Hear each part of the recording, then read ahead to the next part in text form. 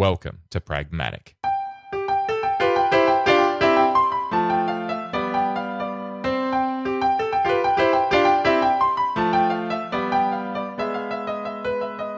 Pragmatic is a discussion show contemplating the practical application of technology. By exploring the real-world trade-offs, we look at how great ideas are transformed into products and services that can change our lives. Nothing's as simple as it seems. Pragmatic is part of the Engineered Network. To support our shows, including this one, head over to our Patreon page, and for other great shows, visit engineered.network today. I'm your host, John Chidgey, and I'm joined today by Vic Hudson. How you doing, Vic? I'm good, John. How are you? I am very good, and I'm excited about the topic today because it's one that I have been pondering for a great many years, and it's only something that recently I think I can feel it, I can taste it. It is so close to being a reality, and I want to talk about the paperless office. Okay. That's it. That's just okay. There's lots of excitement there. I guess it's because that term's gotten a little bit tongue-in-cheek, which I want to talk about, actually. But I've got to start by just describing a problem that I have. I mean, I have many problems, but this specific problem is a problem. My desk is a mess, like at work and at home. More so at work, though. And I've often wondered about why. And if you look around my desk at work, there is paper everywhere. And not a square space of desk left. Dozens of pens, rulers, staplers, bulldog clips. And in terms of pens, I've got a fine point pen, a medium point pen. I've got a Waterman, which is like a fancy pen, I guess. Sort of fancy. I don't know. I'm not a pen addict or anything like that. But hey, I've got gel ink, inky ink, different colors of ink, ink. Anyway, I got liquid paper, sometimes referred to as Tipex or whatever, correcting tape. Whiteout here in the States. Whiteout, there you go, that's another one. Sticky tape, that's another one. Stello tape, whatever you want to call it. And then, of course, there's binders. Then you got ring binders, spiral binders. And then there's folders, like manila folders.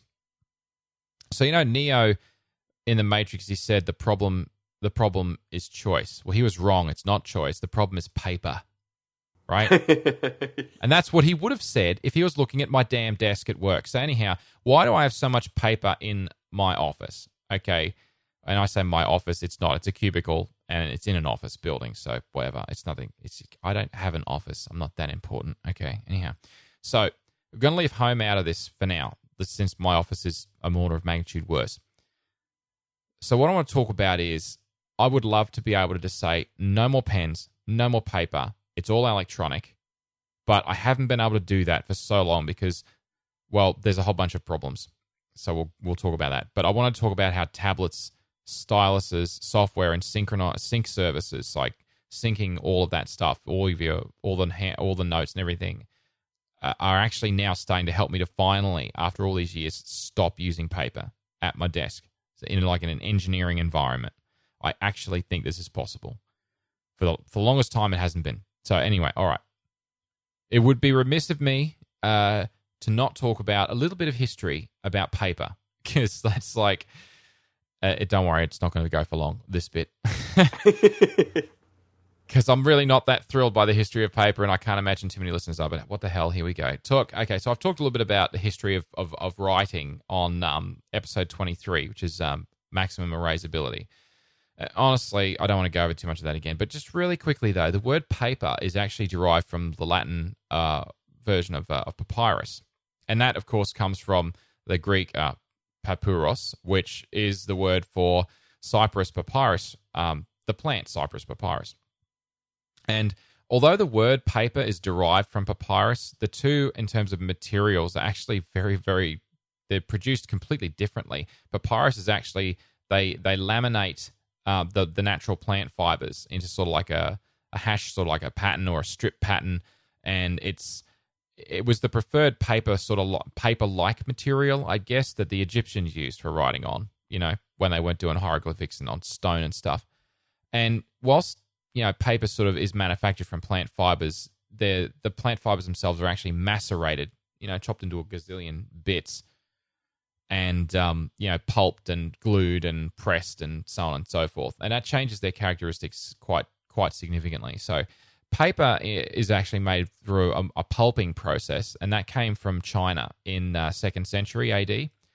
Mm-hmm. But using wood pulp for making paper didn't actually come about till the mid-1800s. That was when all the mechanizing industrial revolution was happening, and it was mechanically originally it was produced by water-powered machines, like water wheels and stuff, and then eventually to steam-powered machines. But anyway, when that happened, it was becoming mass-produced. That made it cheap, and coupled with the printing press, that allowed mass production of newspapers and books and changed the world and yada, yada, yada, and also messed up my desk. So there you go. Now, we've been stuck with it ever since. That's when it all started? It's just, it all went wrong, man. Well, not really wrong. It went wrong for my desk. We know that much. Okay. So, I'm not going to talk about a history of pens. Totally not doing that. But the stylus is actually kind of interesting. And I say it's interesting because the first known usage of a stylus was actually by the Mesopotamians. Now, when I was doing the research on this, I'm like, wow, that was a little while ago, wasn't it? So the thing about Mesopotamia is it's actually is the site of the earliest developments of the Neolithic Revolution, and that was around about 10,000 BC. So it well and truly predates paper by just a couple of years, because, of course, styluses were used not for things like drawing on paper. They were used for things like pottery and so on. So the stylus, as it's known, as it is today, of course, from the electronic age, well, that's different. But Mesopotamia, lots of actually really cool stuff came around that period of time. Things like the wheel and planting cereal crops, cursive script / handwriting, I guess, mathematics, astronomy, and agriculture all had a lot of their basis in that region of the world in that period. So a stylus, as you would see them today, actually bears a striking resemblance to those ones that we used way back then. Of course, for me personally, first stylus I ever laid my hands on was an original Palm Pilot stylus, which is just a solid plastic chunk that looks like a pencil but ain't. And I know ain't a word, as my English teacher used to tell me. But it's in the dictionary. Totally ain't. Is it really? No, it can't be. It is. It is. You know what I'm going to do now? They added it. Those bastards, you can't do that. Because my wife and I have this debate a lot. All right. Oh, my God. I just typed in ain't in Pages, and I did a force tap on it, and it's force click, and it says ain't. Contraction. Am not. Are not is not. Usages. If it ain't broke, don't fix it. That's it. That's it. That's it. It's official. They broke it. Damn it, you... I have word angry. Okay, good. Word angry. That's totally not a thing. Anyhow, all right, you know what? Thank you for that, Vic. No problem. It's always nice to ruin somebody's day. No. Ain't are a word. Okay, great, thank you. My first grade teacher is now... first grade, jeez, what did I just say? My English teacher from grades 9 and 10 is now really angry too, probably. Okay, good, lovely. You can always take my wife's stance on it. She said, I don't care if they added it to a dictionary or not. It's not a word. Stop saying it. Damn straight. See, I like your wife. I like her style. And thank you. I am going to do that. Ain't a word. All right. So the Apple. They just added it for uneducated hicks like you. That's what she says. Whoa. Okay. Well then. All right. It's a loving jest. Well, I'm glad to hear that. I should clarify that she doesn't really hate me. Well, most of the time she doesn't really hate me. Okay. Put the shovel away, Vic. You're digging a nice deep hole there for yourself. So let's just keep moving. Back on topic. And that is. That was the first stylus I ever used. And I'm not counting light pens because I used light pens back in the 80s, but that was hilarious. But that's not technically a stylus. So anyhow, all right. The Apple Newton, though, was actually the first mass-produced pseudo-popular tablet. And I say pseudo-popular. Some people loved their Newtons, but most people didn't. Anyhow, never mind that. So And I always find it fascinating that Steve Jobs canned the Palm Pilot, and now we've got a stylus. Never mind that. Anyway, in the Apple Pencil. I think the word you're looking for there is they must have done the iPad Pro wrong. Yeah, they're iPad Proing it wrong. Okay, anyhow, so the resistive screens, that was the way they used to be done. With 2 layers, they produce an XY position where the 2 layers meet. But you can't do multi-touch with a resistive screen because it can't figure out which of the 2 points is touching at the same time. Which is why... horrible. Yeah, they were horrible. Yeah, I know. And, of course, you'd get dead spots in the screens because they'd get pressed together too many times. They'd wear out the contacts between the screens, and sometimes you'd have areas of the screen you had to push harder on. Yeah, the technology was just terrible. I mean, it kind of worked. It was okay, but it was just so frustrating. So, hallelujah, capacitive screens, they finally figured out how to make them more accurate and cheaper, and we haven't really looked back. But that requires a stylus that imitates the effect of the human finger, which is, we are essentially a sink, if you will, for charge sink, if you will. I guess it's kind of hard to explain, but I don't really want to go into too much about how capacitive screens work, but maybe for another show, but not today. So, well, let's just say that they're glorious and move on. Yeah, pretty much. They're glorious except for styluses. To have a decent stylus that's capacitive, you either have to have an electrical connection from the tip all the way back onto the hand and into the body. And if you've got gloves, for example, you've got to have conductive gloves that serve the same function. But either that or you have to give that up and go with a powered stylus. And a powered stylus can, of course, imitate that effect, which is what the Apple Pencil does. Mind you, so do quite a few others. So anyway, all right. Getting ahead of myself. So fundamentally, let's just talk about paper and why paper is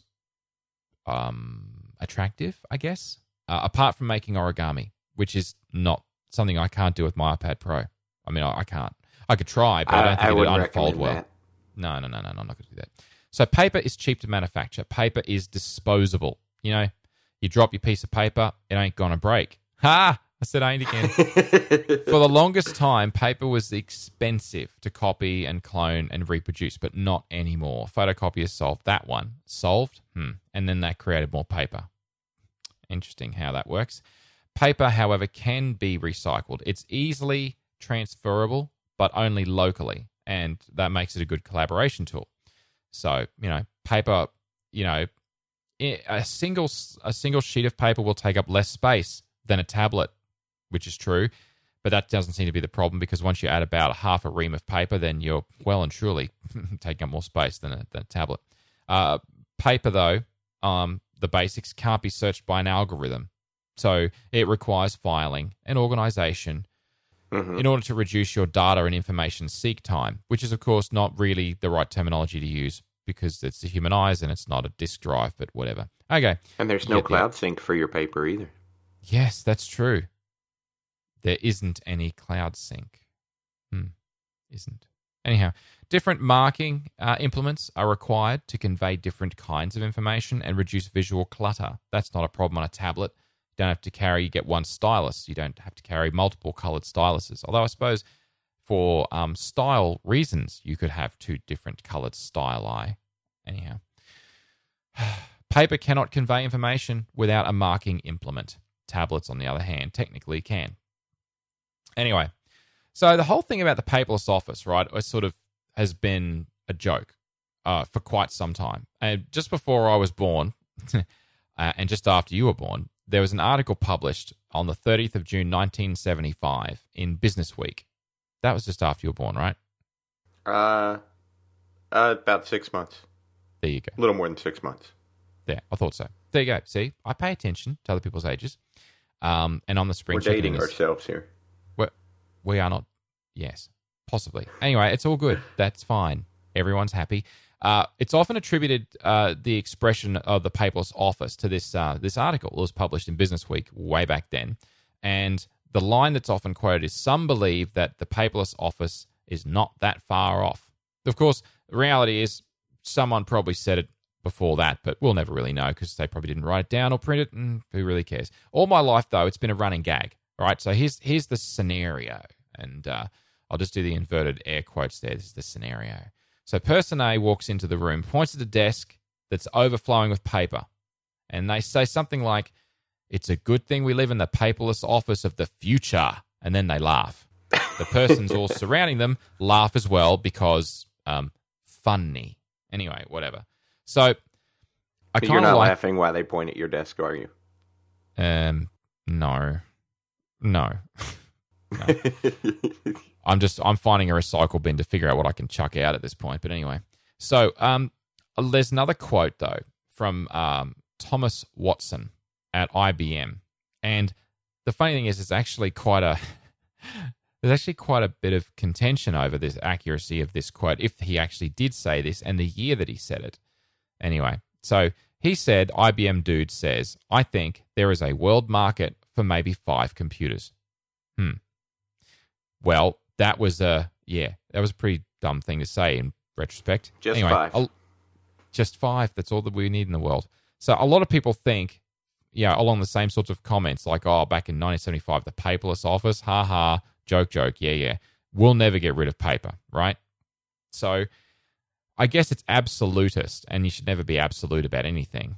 But honestly, though, and I do think we need to start a thing that, like an expression, like instead of saying, so anyone that makes a really bad prediction about something, we should give them like that guy really pulled a Thomas, something like that, like, because it was just a really dumb prediction to make that you don't really think through all of that. It's like, you really pulled a Thomas on that one. So like Steve Ballmer, he pulled a Thomas on the iPhone, and Ed Colligan, the Palm guy, he pulled a Thomas on the iPhone as well, because they're not just going to walk right in. They're not going to figure it out. And the iPhone will never be a mass market success. So there you go. They really put a Thomas on that one. In fact, we should call it Tom Ass as opposed to Thomas. Anyway. All right, never mind. I should put that in the Urban Dictionary. Anyway, never mind that. All right, so maybe we won't get rid of paper entirely. Fine. But like money, like as in cash, it's fading away as the primary form of transacted currency. So it's taking its time about it, but it is happening. So eventually paper is going to fade into the background more and more as time goes on, as more people use tablets and more people use better styluses or styli to take notes. I honestly believe that is the case. However, it's the sort of thing that I've been keeping a close eye on this for a long time, for as long as I can remember, to see if the right software and the right hardware would come along and let me finally ditch paper. And I think that I'm almost there, if not there. So, in engineering, we convey a lot of information through drawings, diagrams, markups, all that stuff. It's all done by pen, which sucks, but at the same time, it's how we communicate, and it's more natural and easier to draw a diagram, with some annotations than it is to type out the text equivalent. So, I guess, okay. So we've talked about paper. What about electronic notes, though? So one of the things about electronic notes is that, let's do pros and cons. So the pros of electronic notes is that they are fast to copy. They're quick and easy to share with anyone, anywhere in the world. They are absolutely searchable. Mm-hmm. They take up the same amount of space no matter how much you store, within reason. One stylus has infinite colors and thicknesses and pen types. I think I mentioned that before. There's no ink, so there's no smudging. Yeah, no dripping, no mess. That's always good. Can you tell I've had pens leak on me and I'm still bitter? Yes. Anyhow, fixing mistakes. They don't run out of ink. Well, it was just, it's ruined shirts. That's all I'm saying about that. So ink, whatever. Yeah. So fixing mistakes is faster and it's cleaner because you can just say, oh, I didn't do that right. I'll just hit erase and do it again. But the same has been true of word processors for years. It's just now that styluses and tablets are catching up. So the same can now be true of handwritten notes that are electronic handwritten notes. However, the flip side, the cons are an individual page, so the individual cost per page of a note is far more on a tablet than the cost of a piece of paper and a pen. Or is it? We'll get to that in a minute. In some professions, signed ink originals are required by legislation. You can't get around that. until the legislation is updated. And it always lags behind technology. Just refer to Causality in the Titanic, episode 4 of Causality. If you're not listening to Causality, you should be. Give it a shot. It's on the Engineered Network. It's a great show. Anyway, so yes, it is. thank you. Anyway, the point is that, the legislation always lags, and hopefully someday that will change. Another con, stylus is a lot more fragile than a pen if you drop it. That is unavoidable. $165 or Australian dollars, which is whatever, $99 US for an Apple Pencil versus $5. You know, you drop that and it's a lot of money. You drop it, you broke it. You haven't broken it yet, have you? No, I treat that Apple Pencil better than I treat. Okay, here's the $1 million question. Have you intentionally disassembled it yet? No. No. Does taking the nib off count? Because there's a steel bit in the middle. Well, that's fine. I'll cut you some slack on that. Have you actually seen the teardown? The teardown of this thing, that they don't want you pulling it apart. It's like the repairability ratio of this thing is essentially it's unrepairable. They had to grind the outside plastic as a line down the side. They literally had to tear it up to open it and to pry it open. This thing is completely unrepairable in every way. No, sorry, it is not. So, yeah. Anyway, we'll get to that in a minute. But, no, I have not pulled it apart, no. And I wouldn't even try. But I have at least taken the nib off and said, ooh, look, shiny bit in the middle. Anyway, because I'm me.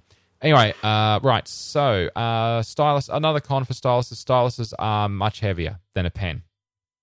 The active styluses are, that's for sure. Because they've got electronics, they've got battery and a few other things.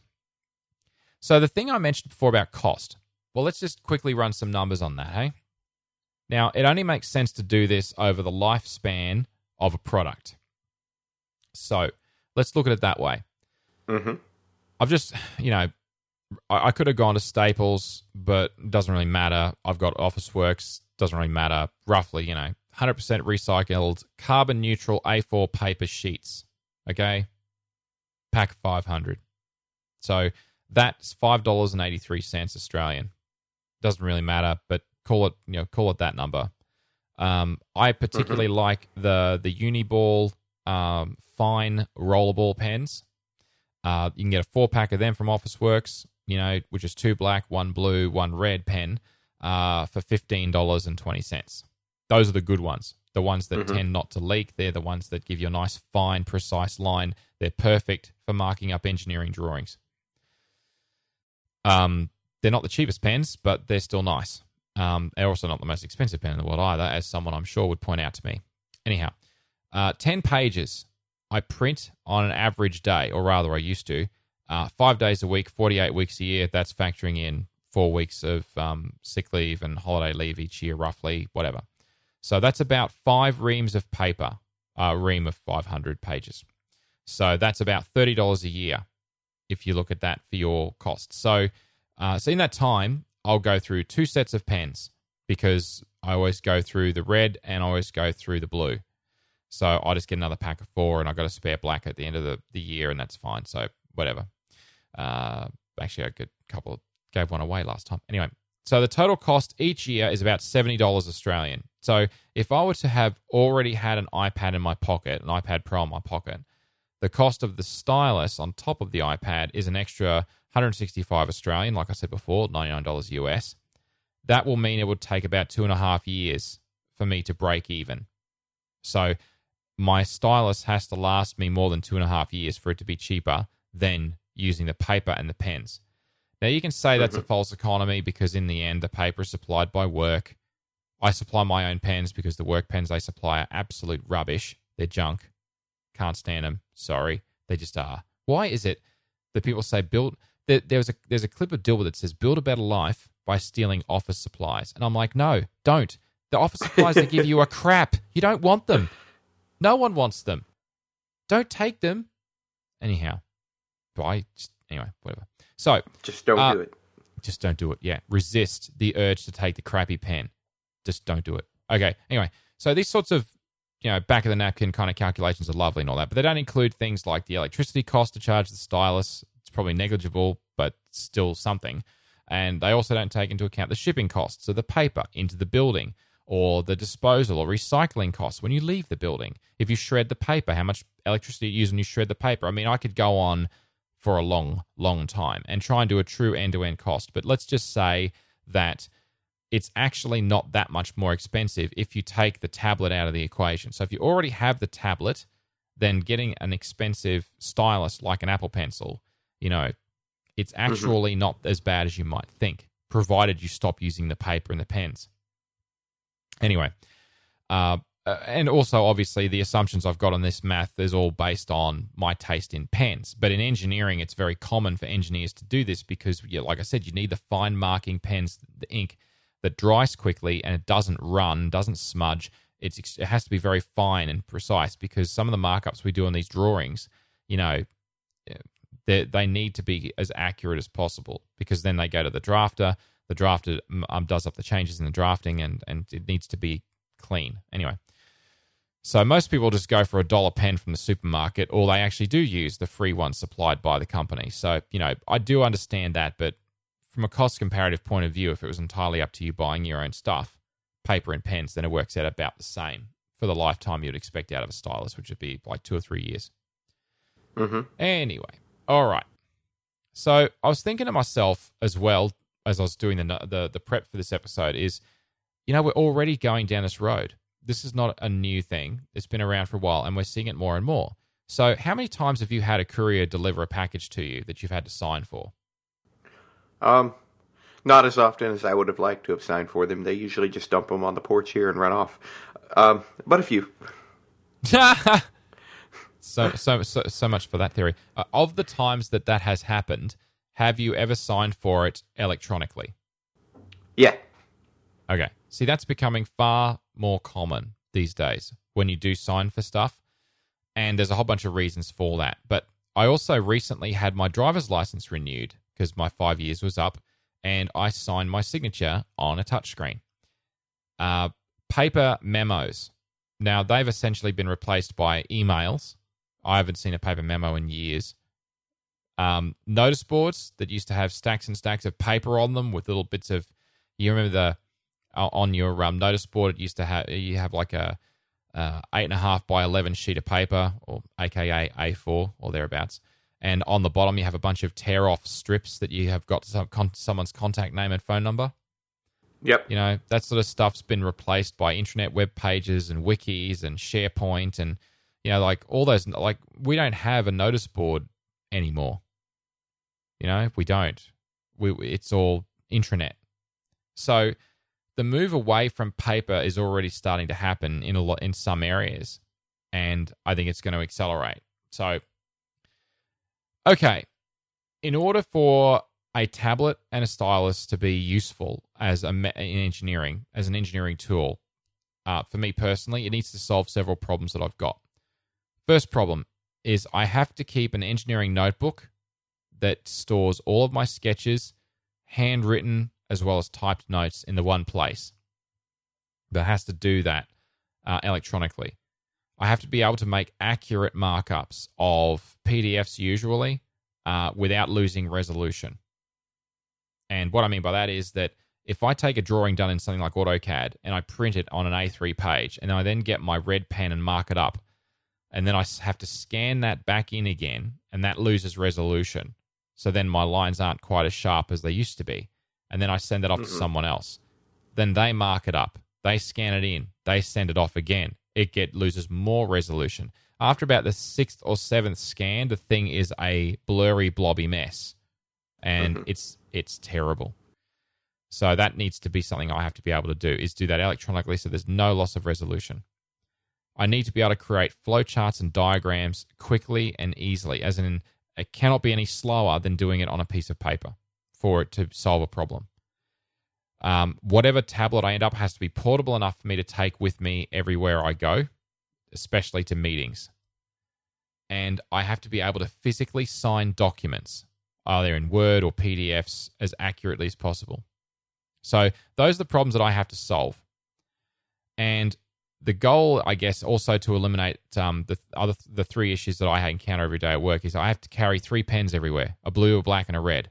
And like I keep complaining, they leak. I also complain, well, I didn't complain, but I'm going to complain now that I lose them from time to time. They also run out of ink and, well, basically pens suck. So anyway, I currently have to print a document, write my markups on it, and scan it in.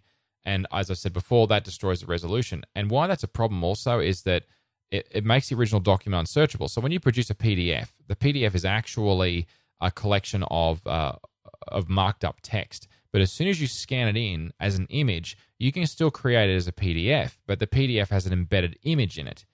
So there's no longer text. You can't search the text anymore. So sometimes you have these hybrid documents where people will sign the front page, the signatory block on the front page. They'll say, author, John. Sign John, okay?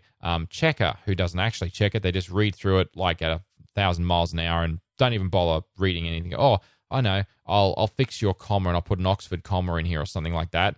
There, a thumbs up, I've reviewed it. It's like, how about reviewing the content? Anyway, never mind that. So, yeah. So the front page is scanned. The rest of the page is the original PDF. Anyway, so...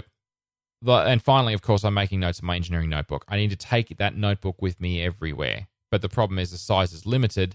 So what I end up with doing is I move from book to book. And then I have transitional books because let's say I've got a book that holds 6 months of my notes in it. And then it fills up. I need to get my next book for the next 6 months. But when I get my new book, if I don't carry the old book with me for at least the first few months, I have no way of referring back to the notes I took the last week or two. Yeah. So I end up in my transitional months carrying 2 So now you're notebooks. carrying 2 books. Yeah. And it's so annoying. Anyway, so these are the annoyances I'm trying to solve here. So before I go and talk about the iPad Pro and what I've gone and invested in, I just want to point out it's not my first tablet. Those of you that have been following me for years will know that, but for those that don't, I started out with a Palm Pilot that I actually wrote a bunch of software for, a Palm Zaya 71, model 71, not the 72, unfortunately, but anyway. On the Apple side of things, more recently, I started out with the original iPad 1. I've then had an iPad 2, an iPad Air, an iPad Mini, an iPad Mini Retina, which I believe was renamed the iPad Mini 2, retroactively, anyway, and now an iPad Pro. So styluses, I've had most recently, I've had a Griffin 2-in-1, which is actually a combination pen and capacitive stylus, which worked well for about 6 months and then broke, and now doesn't work as a stylus anymore. Yeah, well, it was cheap. It was like $20. Anyway, that's okay. I think it's pronounced Adonit or Add-on-it. I don't know. Whatever. A Jot Pro. And that wasn't too bad as styluses go. Again, a passive stylus. And then an active stylus I got. First one is the Apple Pencil. So going paperless for engineering is mostly about the stylus, but, having a device that has a decent touchscreen keyboard would be a huge plus. So I'm going to talk about that as well. But anyway, so have to ask the question, have you played with an iPad Pro and or the Apple Pencil at all? I have not played with him yet. Okay, cool. Well, I didn't jump into this without trying them a lot. I actually hung out at the Apple Store. Well, let me rephrase this. Careful how I phrase this. I hung out at the Apple Store more than usual. There you go. There you go. There you go. And I've been trying not to do that. Yeah, and that's bad. Seemed like my last few trips into the Apple Store, I left with something. So I. Yeah. The holes in my wallet were on the floor of the Apple Store. But anyhow, so anyway, So okay, about the iPad Pro, just a few basic things about the styluses first. So I'd tried styluses before, and honestly, I really didn't have much luck. When I say luck, I mean they didn't work well. The touchscreen keyboards as well, I didn't really have that much success. So I was very skeptical from the outset. I wanted to know before I put money into this thing that it was actually going to work properly. So I want to be able to take a tablet and a stylus with me and not need a laptop or a notebook, or a pen or a pencil. I don't want any of that. I want to just be able to take the tablet and be done. So way back when I had an iPad Mini 2, I also had the Griffin and the Adonit at that point, and I drew several Engineered comic strips, and I used some software for doing that. Hang on, let's double check the name of it. I didn't write it down. I used InkFlow Plus was the software that I used, and it was good software, but the styluses sucked. The passive styluses, they weren't accurate, they lagged, they didn't always detect the beginning of a stroke accurately, and it was really, really frustrating and difficult. So I tried, and I also tried using my older iPads and styluses at work. And the two big issues that kept coming up were the accuracy of the stylus and the speed, therefore, for drawing markups and signatures and notes was effectively impossible to do. Because I found myself just going back and erasing and trying again before to try and get it right. Like I'd have 2 or 3 attempts, sometimes even more, to try and get the markups to be accurate and correct, the correct length and all that stuff. There's no pressure sensitivity, none of that. And my signature did not look like my signature. I'd do signatures again and again, and eventually I just give up. I'm like, this is ridiculous, because I was signing, my natural signature was too fast. So I have to slow down. And that wasn't really my signature, because once you slow down how fast you sign your signature, you change the dynamic of the signature, the pen weighting and everything, and it just doesn't look anything like it. Yeah. Now, the typing side of things was really slow, because on the iPad, on the iPad Air, the iPad 1 and 2 that had, 1 and 2 had, and 3 had almost the same size screens, but particularly the Mini, honestly, the keyboard was just too cramped. And I mean the on-screen keyboard I'm talking about. Yeah. And on the original iPad, I'll be honest, the typing lag was beyond horrible for most of the time. Wasn't always, but most of the time it was pretty horrible. Because I can sort of touch type. Well, I can touch type, but I could sort of touch type on the touch screen, and it just could not keep up. And I realize I'm going back in time to pain that was 5 years ago, but still, it put me off even bothering. So obviously you can say, well, typing problems on an iPad, you can overcome that by using an external keyboard. So why don't you do that? Well, that's exactly what I did do. I used an external iPad keyboard dock, which, with all of the models, for every one of them, from time to time I used that. I actually got a 30-pin dock to Lightning adapter so that I could use the newer iPads with it as well. And I got an old box of business cards, and I used to prop that up behind the iPad to take the weight of the middle to top of the iPad, so it didn't break the Lightning connector. And that idea worked fine until I tried that with the iPad Pro. It's way too top heavy and just doesn't work. Yeah, just too big. I just pushed a little bit too far. So whoops. Anyway. And that's one more thing you're carrying now too. Oh yeah, exactly. I mean, it was excellent for text entry because the keyboard was exactly the same keyboard as the first generation aluminium Apple keyboards, as well as on the MacBook Pro and the MacBook Air that I had for the most part for the last few years. And, it was great. But as you pointed out, it's not portable, and you're stuck at your desk. So it's excellent for text entry as a keyboard, but it was only useful at my desk at work. And portability for meetings, forget that. On the train, useless. So then I went and tried a clam case. And it was a Bluetooth keyboard in a case with a handle. But the problem was it just wasn't stable enough. And I talked about this on an episode way back with Mike Hurley was on the show. And we were talking about the Surface and the Surface instability. Because you can't change the laws of physics, right? Like Scotty said that, so it must be true. Anyway. And the problem was the Bluetooth keyboard, it kept disconnecting. Again, I had the same problem with buffering. The typing speed was disconcerting. It just didn't work. So, I've written about this. I podcasted about it. Honestly, I gave up on the iPad as an engineering productivity tool. I just gave up on it. It just wasn't working.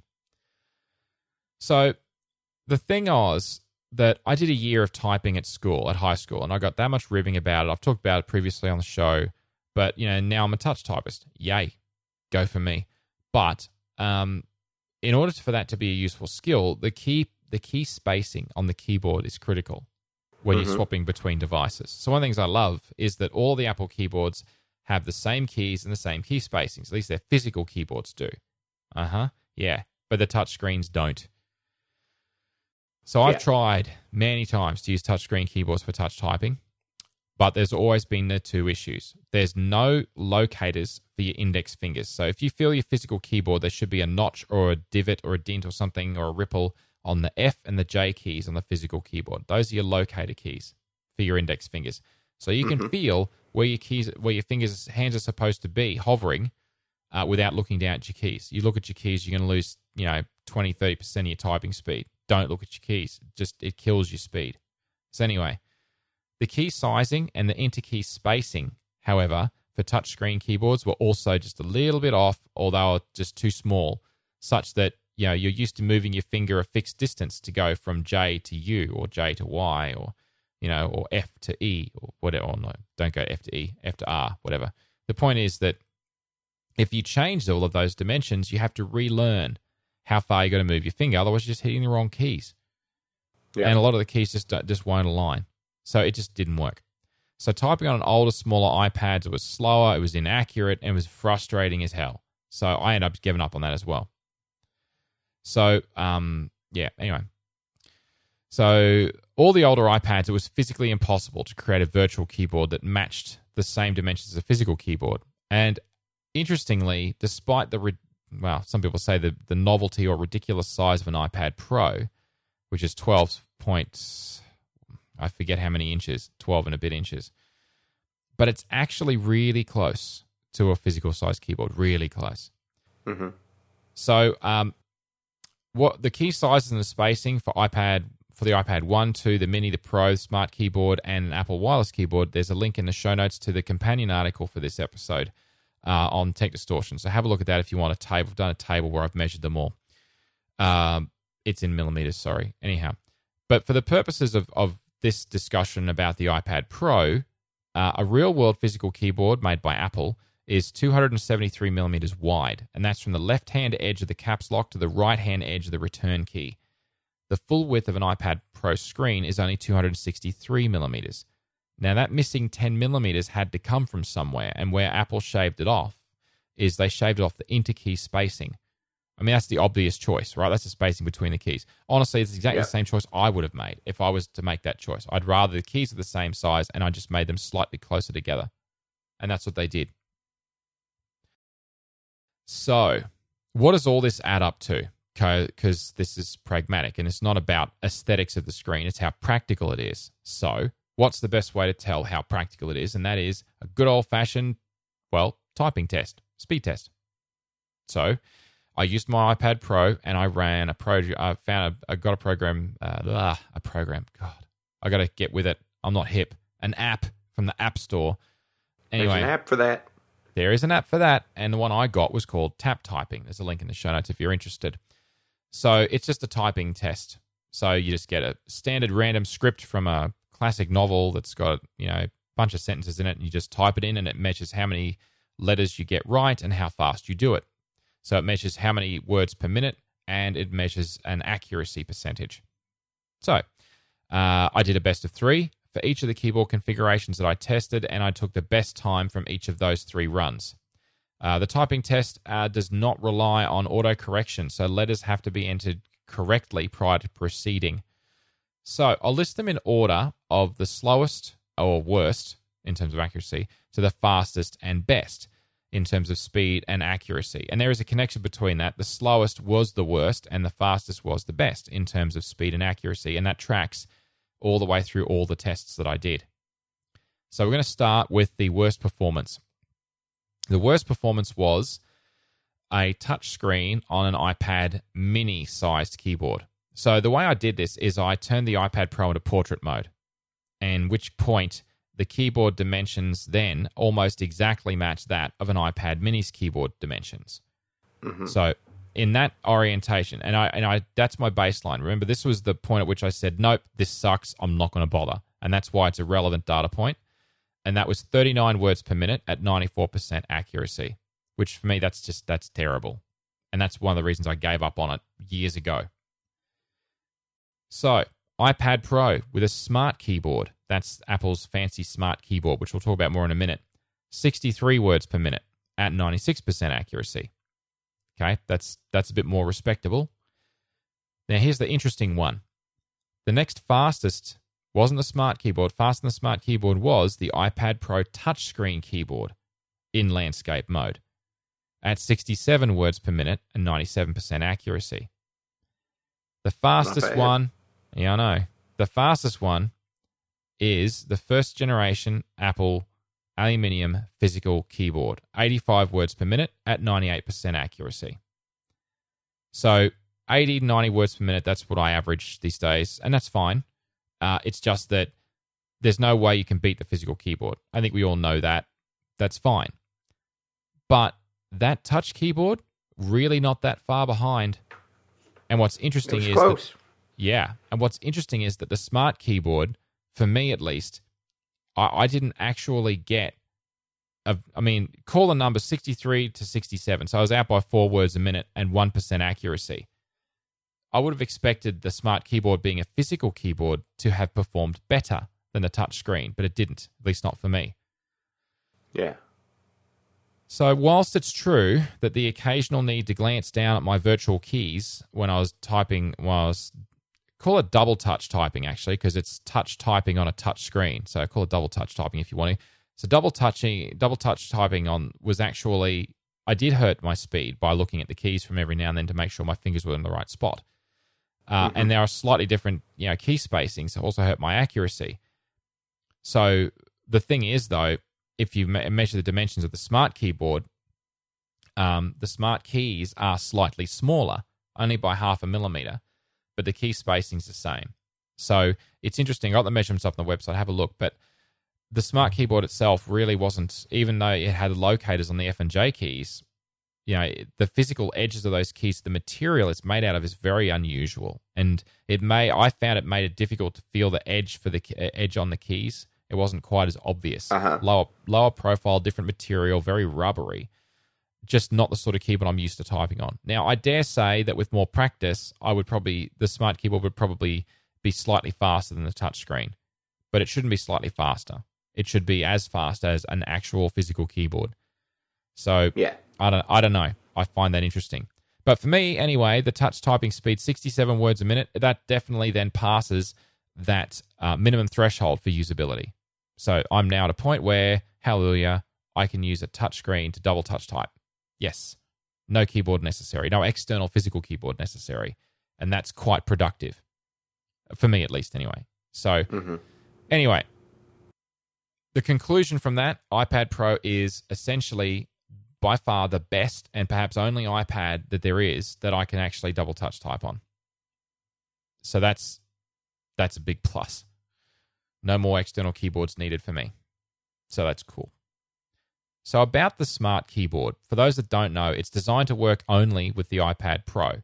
It actually does double duty. It's a cover as well as a keyboard. So the keyboard's built into the cover. It's a passive device, and it uses the 3 small and rather well-disguised pins, if you can call them that, circles, located on the left-hand side of the tablet to draw its to connect into the iPad.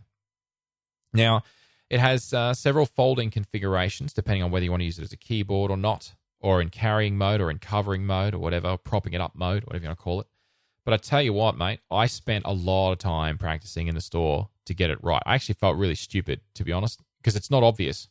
I sat there and I'm like, oh, maybe this folds behind this and that props against that. And I'm trying to get the geometry straight in my head, and I'm looking at the ones folded next to me, and I'm like, so how did they fold that? What sequence did they do that in? And it's like, oh, damn, no, the magnet's latched again. Oh, okay, stop, undo it, start again. As a cover, it actually wraps around the iPad twice, doesn't it? Not exactly, no. No? I don't know how to describe it, but it folds back on itself, yes, which is bizarre. I mean, once you get your head around it... it doesn't wrap around one side and then wrap around the other. It folds back on itself. Okay. Yeah, exactly. And it feels just bizarre. And it doesn't sit flat, obviously, because it's got keyboard built into it.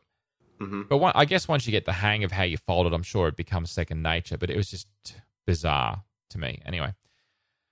But the thing is, though, I tried typing on this keyboard many, many times. I spent half an hour blocks over many days. Well, not many days, several days anyway, over a few weeks. I did that to make absolutely sure before I put money down on it. And I didn't. I decided not to. I really didn't like the key mechanism. But the funny thing is, it wasn't the key mechanism that I didn't like as much. I really didn't like the feeling on my fingertips. It felt rubbery. It felt sluggish. I had trouble feeling where the edges were. It was just an annoying feeling. it didn't feel right. So for me, those things were deal breakers. I couldn't type as fast as I could on the touch screen.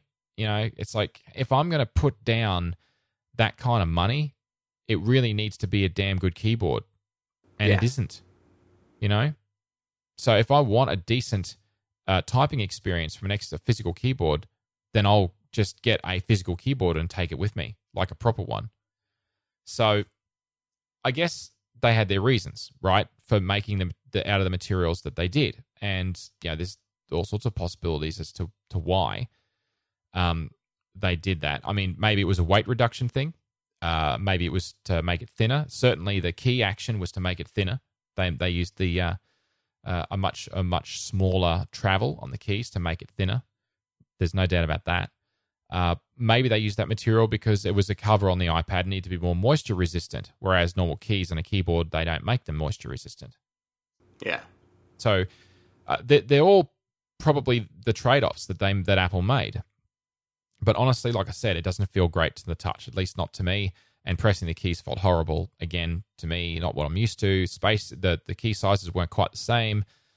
So for that kind of money, I'm like, no, I'm not gonna do that. I'm not gonna buy one, and I haven't. I didn't get one. So if I didn't have a laptop and the iPad Pro was the only device I had, I could understand buying a physical keyboard to use with it. But I am not in that position. But having a big screen does need some kind of protection. So, you've got to protect the screen somehow. So if you don't buy the smart keyboard, what do? Well, you just buy the smart cover, and that's what I did. So I had a smart cover on my iPad mini for years, and it was great. I loved it because you can just pull it off when you don't want it. It makes the iPad lighter, and it covers the screen quite nicely, and it protects the screen from being cracked, which is, when not in use, which is great. And you can use it to prop it up as well. So it got me thinking, if I really did want a nice new wireless keyboard for my iPad Pro, would it actually be a better option to go with a smart cover and the new Apple wireless keyboard? So I crunched the numbers. It actually works out $11 US, $15 Australian cheaper to do it that way than to get the smart keyboard. Of course, the downside is that it's going to be slightly heavier, but it's not that much heavier, 56 grams heavier, which is just under 2 ounces heavier. And of course, you would take the Bluetooth keyboard with you only when you expect to do a lot of typing, which would not be all the time. Yeah. Of course, the flip side of that is people say, but the smart cover's always with you, so if the urge to type strikes you in the moment, you'll have it there with you. And it's like, that's true, but then the touch screen is a perfectly passable keyboard.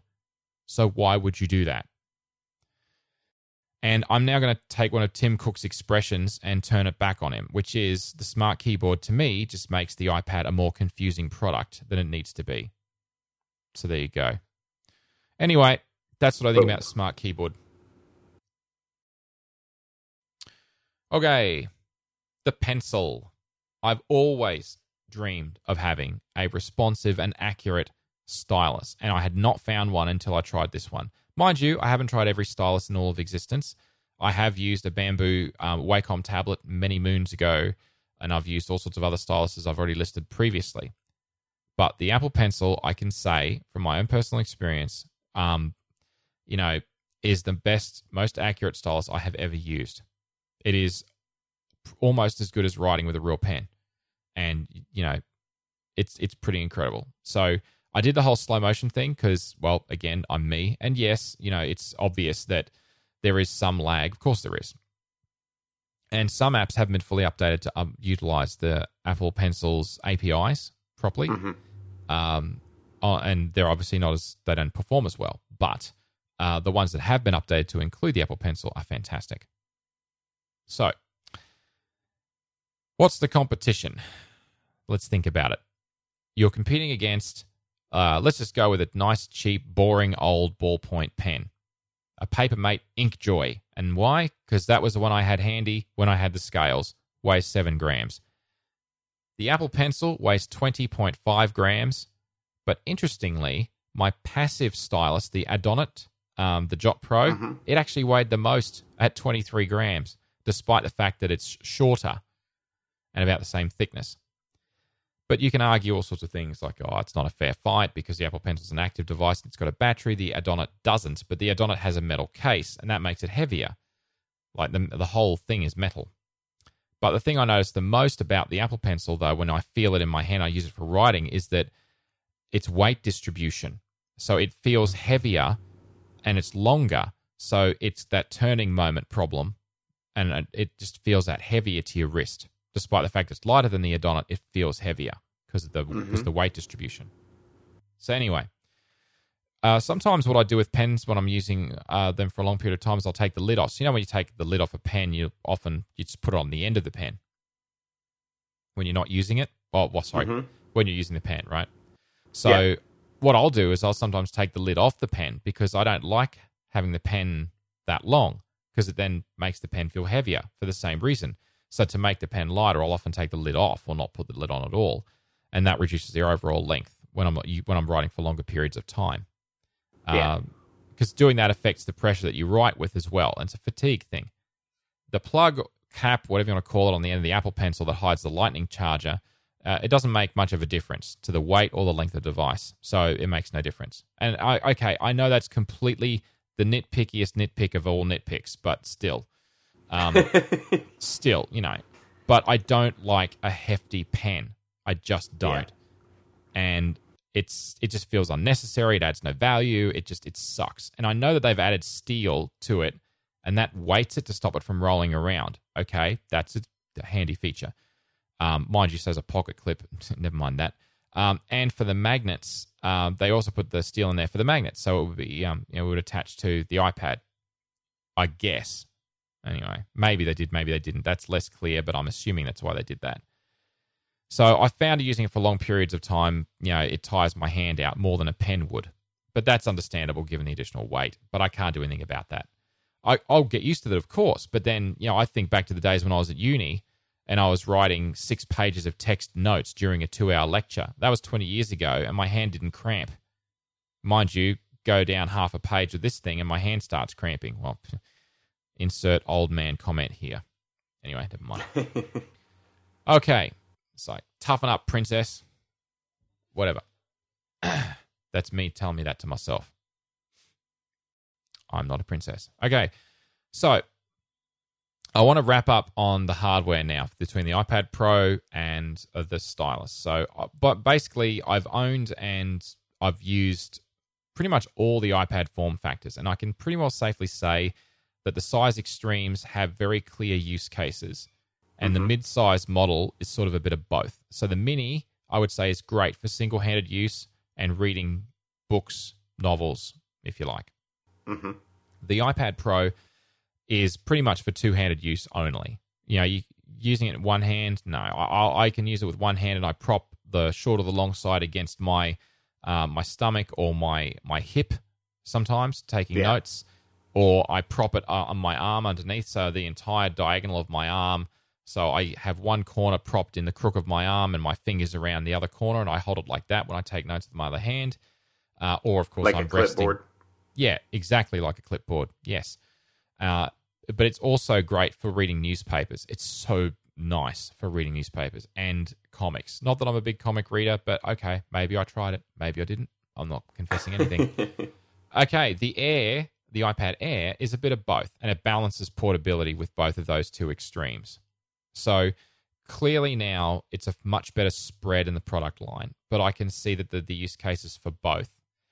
So, and there is something magical about being able to touch the screen and seeing things respond directly to your touch. And I used my first light pen in the late 80s, and I was impressed, but it's nothing at all like this.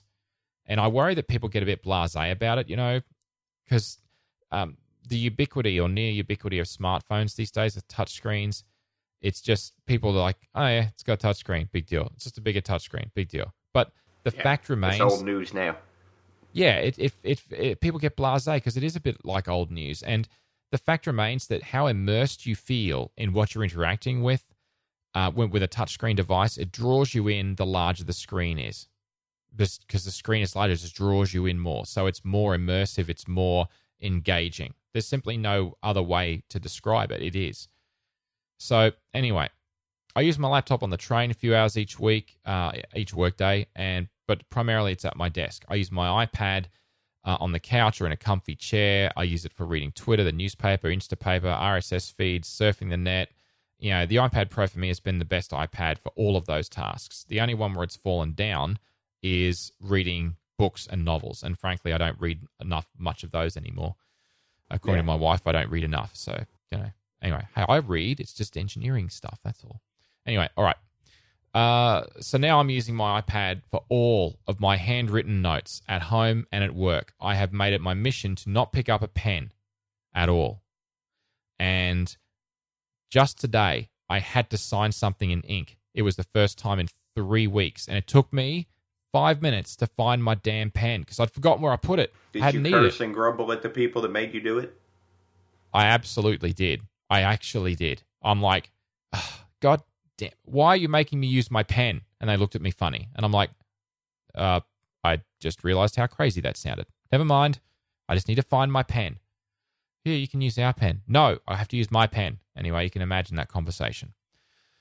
I've had some of those conversations myself. Well, there you go. So anyway, I thought I would miss one-handed operation of the Mini, but ultimately I just prop the Pro up on my leg or my knee or use it as a clipboard. It's comfortable enough, and it's not an issue. It's not as much of an issue as I thought it would be. And over the Christmas break, I was lucky to spend a few hours pretty much sitting in that position on the couch, kicking back, and it was fantastic. And watching video and audio playback on the iPad Pro is actually really impressive. The bass reproduction, stereo on it, the sound is really, really nice, and the volume is great. It can fill a small room, no problem.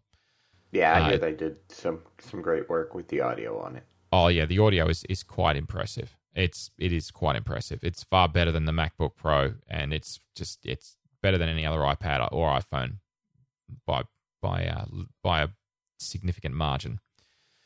Anyway, now for other reasons, I've been avoiding using my iPad in bed, my old iPad, for a few months because I've been trying to avoid the whole artificial light thing before bed, Yeah, which is bad for getting into sleep and so on. So that hasn't been an issue. For the longest time I did, but I don't do that anymore, so that actually hasn't turned out to be an issue. So in short, one-handed operation of the iPad is no longer an issue for me. Obviously, your mileage may vary, Mm-hmm. Okay, and as I said, I've only ever used the pen once in a month, pretty much, an actual physical pen. And that's only because someone else made me. Those bastards. Okay. I've only ever printed out pages for other people, not for myself, and no additional paper has been landed on my desk by my own hand. Unfortunately, I can't stop other people from putting their paper on my desk, and they still do it. It's like, oh, I left this note on your desk to have a look at, and these drawings to have a review, and I'm like, couldn't you just email it to me? I'll mark it up on my iPad. Oh, but it's here on the paper. I don't want your paper. Your paper is no good here. Anyway, whatever. So I didn't put any on my own desk by my own hand. So that's the best I can do. I don't think they have your iPad to go with it. So you know what? No, but they don't. All they got to do is email me the PDF. I can mark it up, right? I can email it back to them. They don't need to give me a hard copy anymore. Anyway, it's fine. I'm not at the point where I'm going to put a sign on my desk yet that says desk is a paper-free zone, but it's coming. Anyhow, all right. So finally is the software equation, and this is the piece that glues it all together. The iPad Pro and the Apple Pencil doesn't matter if you're using a Surface Pro, you're using the Surface Pen, doesn't matter. No matter what you've got in terms of hardware, as amazing products as they may be, they are no good. They are useless without software that supports their features. So Apple, of course, knew this. So Apple had the Notes app. They gave it a big upgrade, knowing this was coming. And the Notes app on the iPad itself, it's been optimized for the Pencil, obviously, because Apple knew it was coming, and it shows.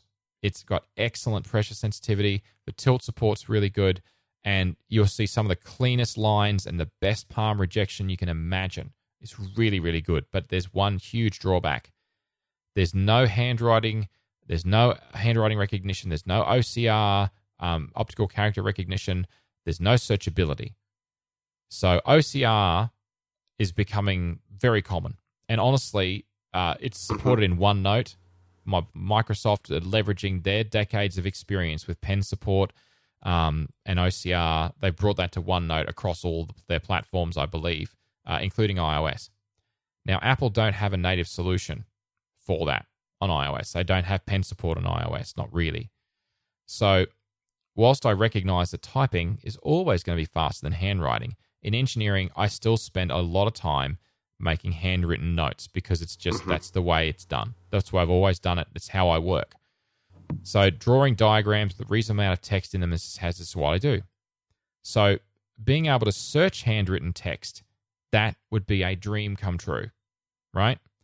OCR it or some other method, that would be a dream come true. Now, the problem is in my office where I work, access to the servers, the Microsoft servers are firewalled, right? I have to tether to get external access to my OneDrive for OneNote to synchronize. And Microsoft actually do their OCR not on the device; they do it on the in the server side. They send it off. Yeah, so they crunch it in the background, and they feed the results back to the document as text when they're done. So then you can search, and it's like an underlay under the document if you'd like, or a separate layer. Think of it that way. Now they suggest it only takes 5 minutes for that to happen, but I've waited hours before I've had that back, and it's like before it was searchable. I'm like, oh, really? That's when I did have connectivity, and I don't when I'm at work. So it was no good, you know. And what I needed is a method that was, you know, able to work locally. But on the plus side, it was genuine OCR, which means any image, no matter what it was, whether I drew it or not with my own handwriting or my own sketching, any image I would put in there would be OCR'd and would have a response. Anyway, but the downside is, you know, server side, so it's no good to me. So, okay, so with notes, it was all going really, really well for the first week or two, but it then started to look a lot like my real-world notes. And my real-world notes had a big problem that they were unsearchable and they were poorly indexed because I'm disorganized and just terrible. You know, so instead of flipping pages in my notebook looking for my notes, I was going through notes documents looking for my notes because I couldn't search them. On the plus side, I could look at them wherever I was because the notes synchronized to my phone, they synchronized to my Mac, so I could take notes on the iPad and then I could look at them in the other tool. So that was at least one of my criteria was met. That's great, but I couldn't search them. So I did a lot of researching over about a week or two, and I found a program that I am blown away by for that key feature, and it's software is called GoodNotes 4. Have you ever heard of GoodNotes? I have not. See, I hadn't either, and then I had a look at it, and I saw some of the reviews and some of the how-tos on the website, and I'm like, I'm skeptical. Call me skeptical, but I'm going to give this a go. Now, it's not particularly special insofar as what it can do. It's like you can create categories for your workbooks. You know, so it starts with uncategorized and trash. I just added work and home and went with that. You can create a notebook. You can give it different covers if you want. There's lots of options, colors and patterns and everything. But me being me, a cover's a cover and it's a virtual cover and I don't care. So I just went with the default cover, which was simple blue. Boring, but it's fine. It works. It's a cover. Who cares? The first page, then when you create it, gives you options for different paper sizes, so you can customize that based on where you live. In my case, I used A4 because it's the standard because I live in Australia and A4 is the standard. If you're in North America, it'll be probably 8.5 by 11 or 11 by 17 if you want to go to a larger size, whatever. Anyway, so you have all sorts of different options for paper types, so you can get pre-ruled or graph style paper if you want. So it'll just give you a nice blank template for you to draw on. It'll be whichever pattern you like. You can even create your own custom template if you want to. Not that I'm going to, but you could. Anyway, so I use narrow ruled, which is when I'm going to write a lot of words, or I use narrow and quad ruled, which is basically ruled in the X and the Y axes, which is otherwise known as graph paper. And I'd use that for sketching diagrams or just plain paper for freehand sketching. Of course, it's not real paper. It's fake paper. Virtual paper, if you'd like. Anyway, so... It's not paper. They're not paper. No. You cannot turn it into origami, and do not try. Anyhow, so swiping between the pages, 2-finger slide left or right, pinch to zoom works like you would expect it to. It's pretty basic, you know. You got a stylus, you can use it as a pen, a highlighter, or an eraser. It's also got a nice little lasso tool for selecting areas of your notes, and you can cut, copy, paste, or resize them. InkFlow has the same tool, and I loved that, which is really good. Anyway, the other thing is you can just tap those once they've been selected, like as a pen or a highlighter, and then you can choose the color or the line thickness and all that stuff. It's all pretty standard, color palettes and all that other jazz. Nothing too special there. It's just it does the job. There's a shape recognition function as well. So if you draw a square or right freehand, it tries to turn it into nice straight lines for you. I found it was kind of mostly passable, but there's another bit of software I'm also trialing, which I'll talk about another day, called Graphio, and it does a much better job and in terms of shape recognition. And frankly, so does OneNote, actually. OneNote has pretty decent shape recognition as well. It identified pentagons and octagons, which was really good, and even adjusted the side widths so that they were all equal length, which is really cool. So anyway, but unfortunately, no. GoodNotes is not quite as good for that, but that's okay. It's not a deal breaker. Synchronizing options, obviously via iCloud, that works fine. I tested that extensively between the 6S Plus, the iPad Pro, and the MacBook Pro. But it also includes import and export options for Google Drive, OneDrive, Box, and Dropbox being the key one. And you can also use Dropbox for automatic backup. So every time you finish writing a couple things and you pause for like 5 or 10 seconds, it'll just upload a copy to Dropbox for safekeeping as an automatic backup if you don't trust iCloud, which is awesome because you can then open that in the desktop app and so on and so forth. So yeah, you can also import stuff from iCloud Drive, different sources like photos or the camera directly if you want. Like you can take a photo to start marking it up, which is cool. But all of that's all like, okay, there's plenty of apps that do that. That's not what hooked me. That's not what impressed me and not why I bought it. It's the live offline text searching of your handwriting that is awesome. So imagine this. I'm going to write the word Hudson. Well, Vic Hudson. And I'm going to write that down right now. I'm then going to go to the top right corner. There's a little ellipsis. You tap on that and go search. I'm going to type in Hudson, and it automatically finds that text, highlights it in yellow, and takes you to that page where it sees the word Hudson. That's pretty cool. And to prove that it works offline, I killed the Wi-Fi. I wrote something, searched for it, searched for the text I've just written, and it found it. So it does the analysis on the device, and it does it pretty much in real time. So as soon as you write it, you search for it, you find it. Just amazing. It just absolutely melted my brain that it was good enough to do that.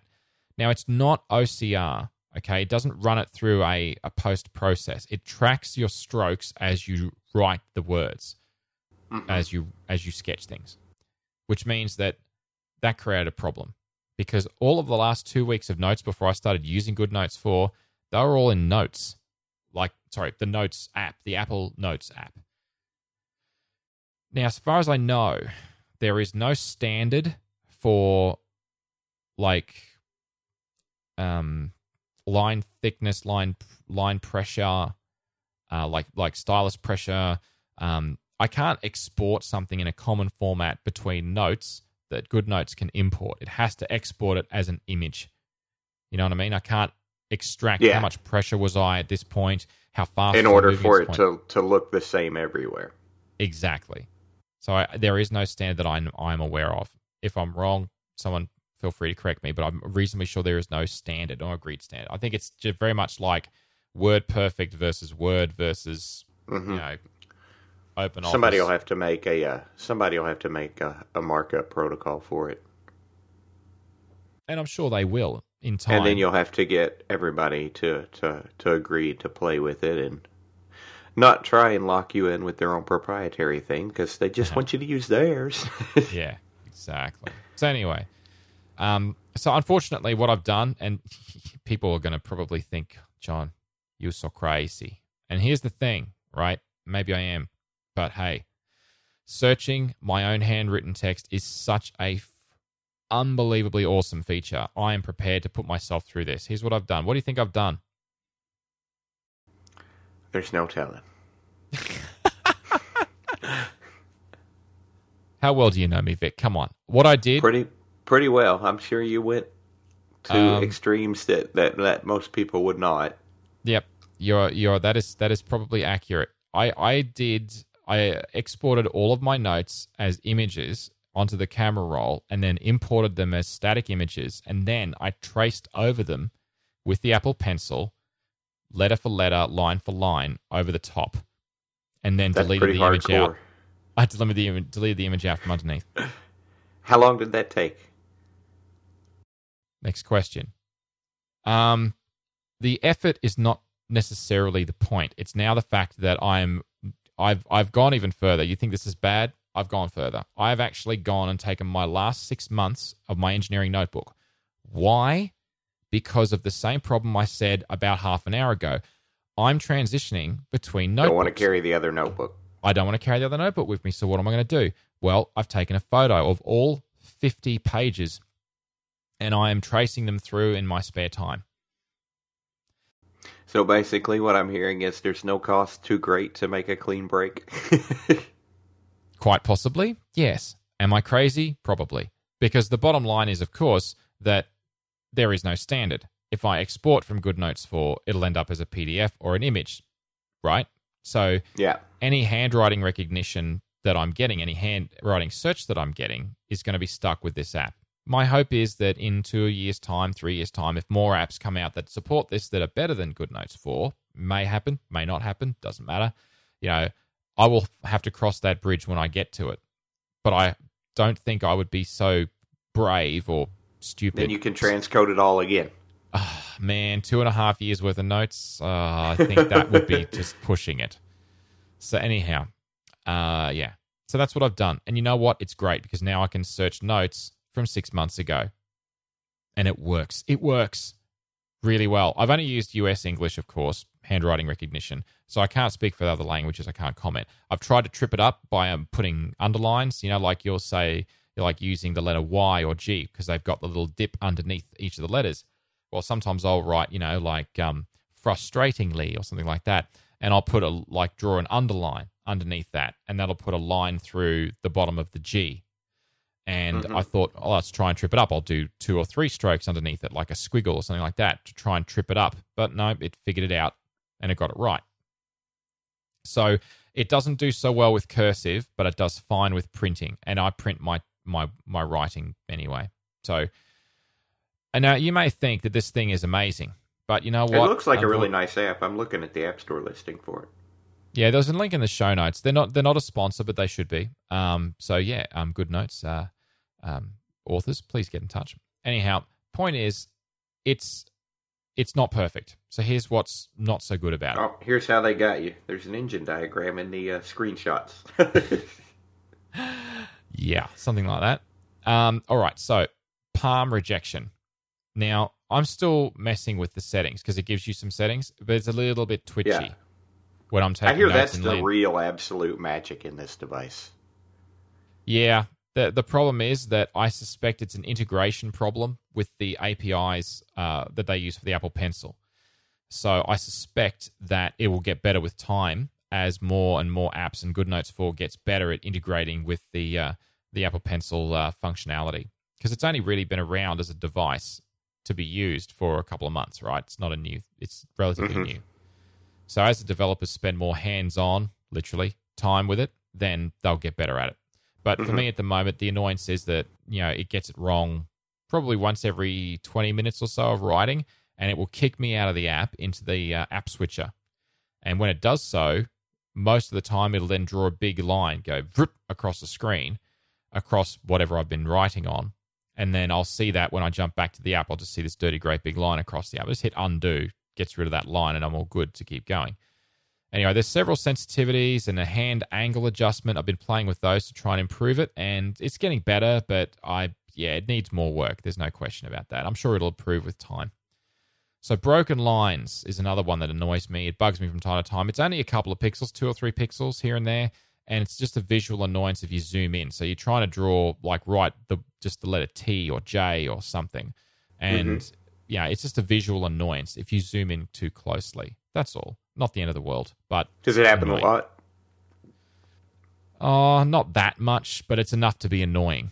You know, it's the sort of thing that I wrote in the Notes app for 2 weeks and it never did it. So I think, again, it's an integration issue with Apple Pencil. I mean, it says it supports Apple Pencil, but as you know, it's not just that. It's just not that simple. There's there's Well, more and Apple had a head start with working with the APIs and updating their app for it and stuff too. And so it's an unfair judgment insofar as, like I said, new hardware, new APIs, and I'm sure GoodNotes will improve with time with the Apple Pencil integration. I'm sure they will. Okay, here's my biggest bugbear about this app. I love the handwriting search. Can you tell? But it's restricted to the currently open workbook. So if I've got a workbook open, notebook, workbook, what are you going to call it, I can search within it. But if I create 10 workbooks, I can't search through all of them. I can only search through the one that's open. That's a bummer. Which sucks, right? What about the new Siri searching? Have they integrated that at all? No. So you can't do that. You can't, but again, as far as I can tell, that should just be a function of time. Like the search algorithm, I imagine they can make it broader. It's just a matter of open this, scan for this, close it. It's just a matter of time, I'm sure. So it may well be an architectural thing with the way they've architected the app and how the memory's allocated and how it does the recognition. I don't know, but it seems like that's a solvable problem. So I have my hopes that they will solve that at some point. Until then, I can just copy and paste all my handwritten notes into a working file and just archive them after 6 months. But always have a honking great big sort of document I can search. It's not the end of the world. It's not ideal, but hey, it'll work. All right. So another downside, I've said it before, I'll say it again. Handwriting search in this is not OCR, not in the traditional parlance anyway. And it doesn't seem like it's a showstopper until you're trying to import notes from the other app, like I said. So, it's a shame, but that's okay. I'd rather we had both, but I suspect that there's plenty of good reasons why not. So it's not ideal, but that's okay. It's not the end of the world. Now, the other gripe that I've got, honestly, is a minor one about the desktop app. Now, the desktop app's actually only been out for 2 months. It's only very new, and it's very feature light compared to the iOS app. So the desktop app, you should think of it as an iCloud viewer because it doesn't view from the other repositories. It doesn't let you edit anything. You can just view it.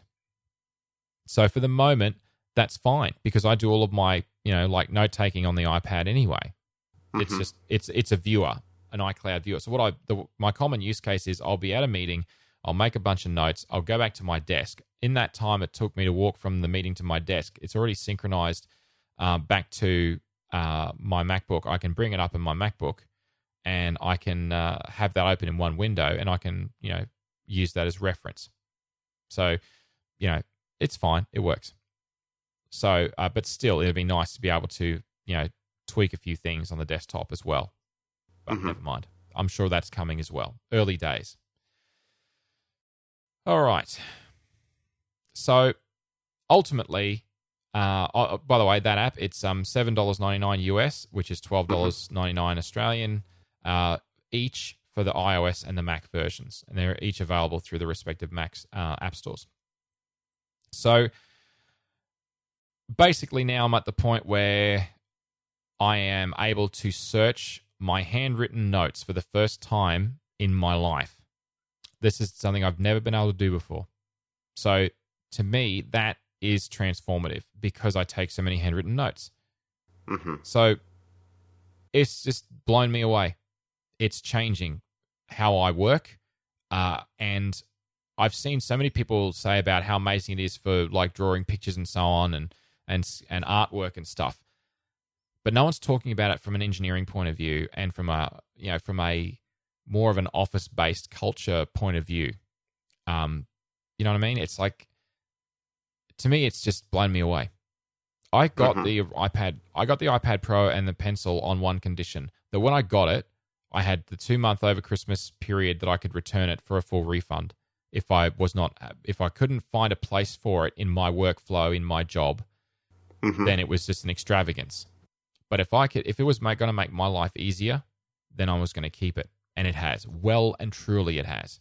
And now they'll have to pry it from your cold, dead hands? Let's not go that far. But something like that. Yeah. I've been blown away, impressed, truly impressed. And I can feel it. We are so close to reaching that point of being paperless. But of course, what's it going to take? Well, obviously, the Apple Pencil cannot continue to cost that amount of money. And obviously, the iPad Pro can't continue to cost that amount of money. So, but ultimately, we are closer than we've ever been to being able to go paperless. And me personally, I'm at the point where I'm going to continue to try and stay away from paper. I will actively avoid it to the point at which I had trouble finding my pen this morning. Seriously. Uh-oh. No, it's fine. That's exactly what I wanted to know. And the fact that I had trouble finding my pen says it all. Is working. Mm-hmm. And maybe someday, not too far in the not too distant future, maybe we can actually get to a paperless office. And technology and software like this is going to help me to get there, which is fantastic. And that's it. Many parting comments, thoughts? I look forward to. I really hope that they add in the future. I hope they add support for the Pencil to the other iPads, because I'm really curious to play with that. But I don't have a whole lot of interest in the ginormous iPad Pro size. Yeah, I said that initially as well. Yeah, I don't have anything against the device, and I'm really happy that a lot of people are enjoying it and using it. I don't have a use for that particular size class. Yeah, I hear you, mate. I do. And that was my initial reaction as well. But once I used it and realized that it wasn't actually that big a compromise for me, to me, it only just then it came back to usefulness at work, and ultimately was the cost. Was there a benefit? Because if there's no cost benefit, why have it? Yeah. To me, anyway, that's the point. But then this is pragmatic. Of course, I'm going to say that. So yeah, and I'm sure it will. I'm sure that the iPad Mini and the iPad Air in the next 12 months or so will support the Apple Pencil. I have very little doubt about that. Yeah, I'd say there's probably, I don't know if they'll do it or not, but there's probably a large contingency of people that would like to use it even with the phones too. Yeah, that's true. I'm not so sure that they'll do it with the phones. Regular 6 size. It would probably be a challenge, but I've got the 6S Plus, and I could probably see myself wanting to use it sometimes on that. Well, I'm not so sure that they will, because it does. It's a bit odd. I've written on a stylus on an iPhone before, like with the Ed on it, and it just doesn't work. It's just ugh. Yeah. So no, I wouldn't expect maybe the use case for that to be anywhere near as heavy as what it would be for the iPads. But like one of your examples, when you just need to sign something and send it back, I can see people wanting to do that a lot of times on the phone. Absolutely, and I mean, I've actually tried PDF Pen, which works great. I've also tried GoodNotes 4, also for marking up PDFs, and I've also marked them up in a couple of other apps as well. But the point is that it works fine. So ultimately, I can feel it, man. We're so close to paperless.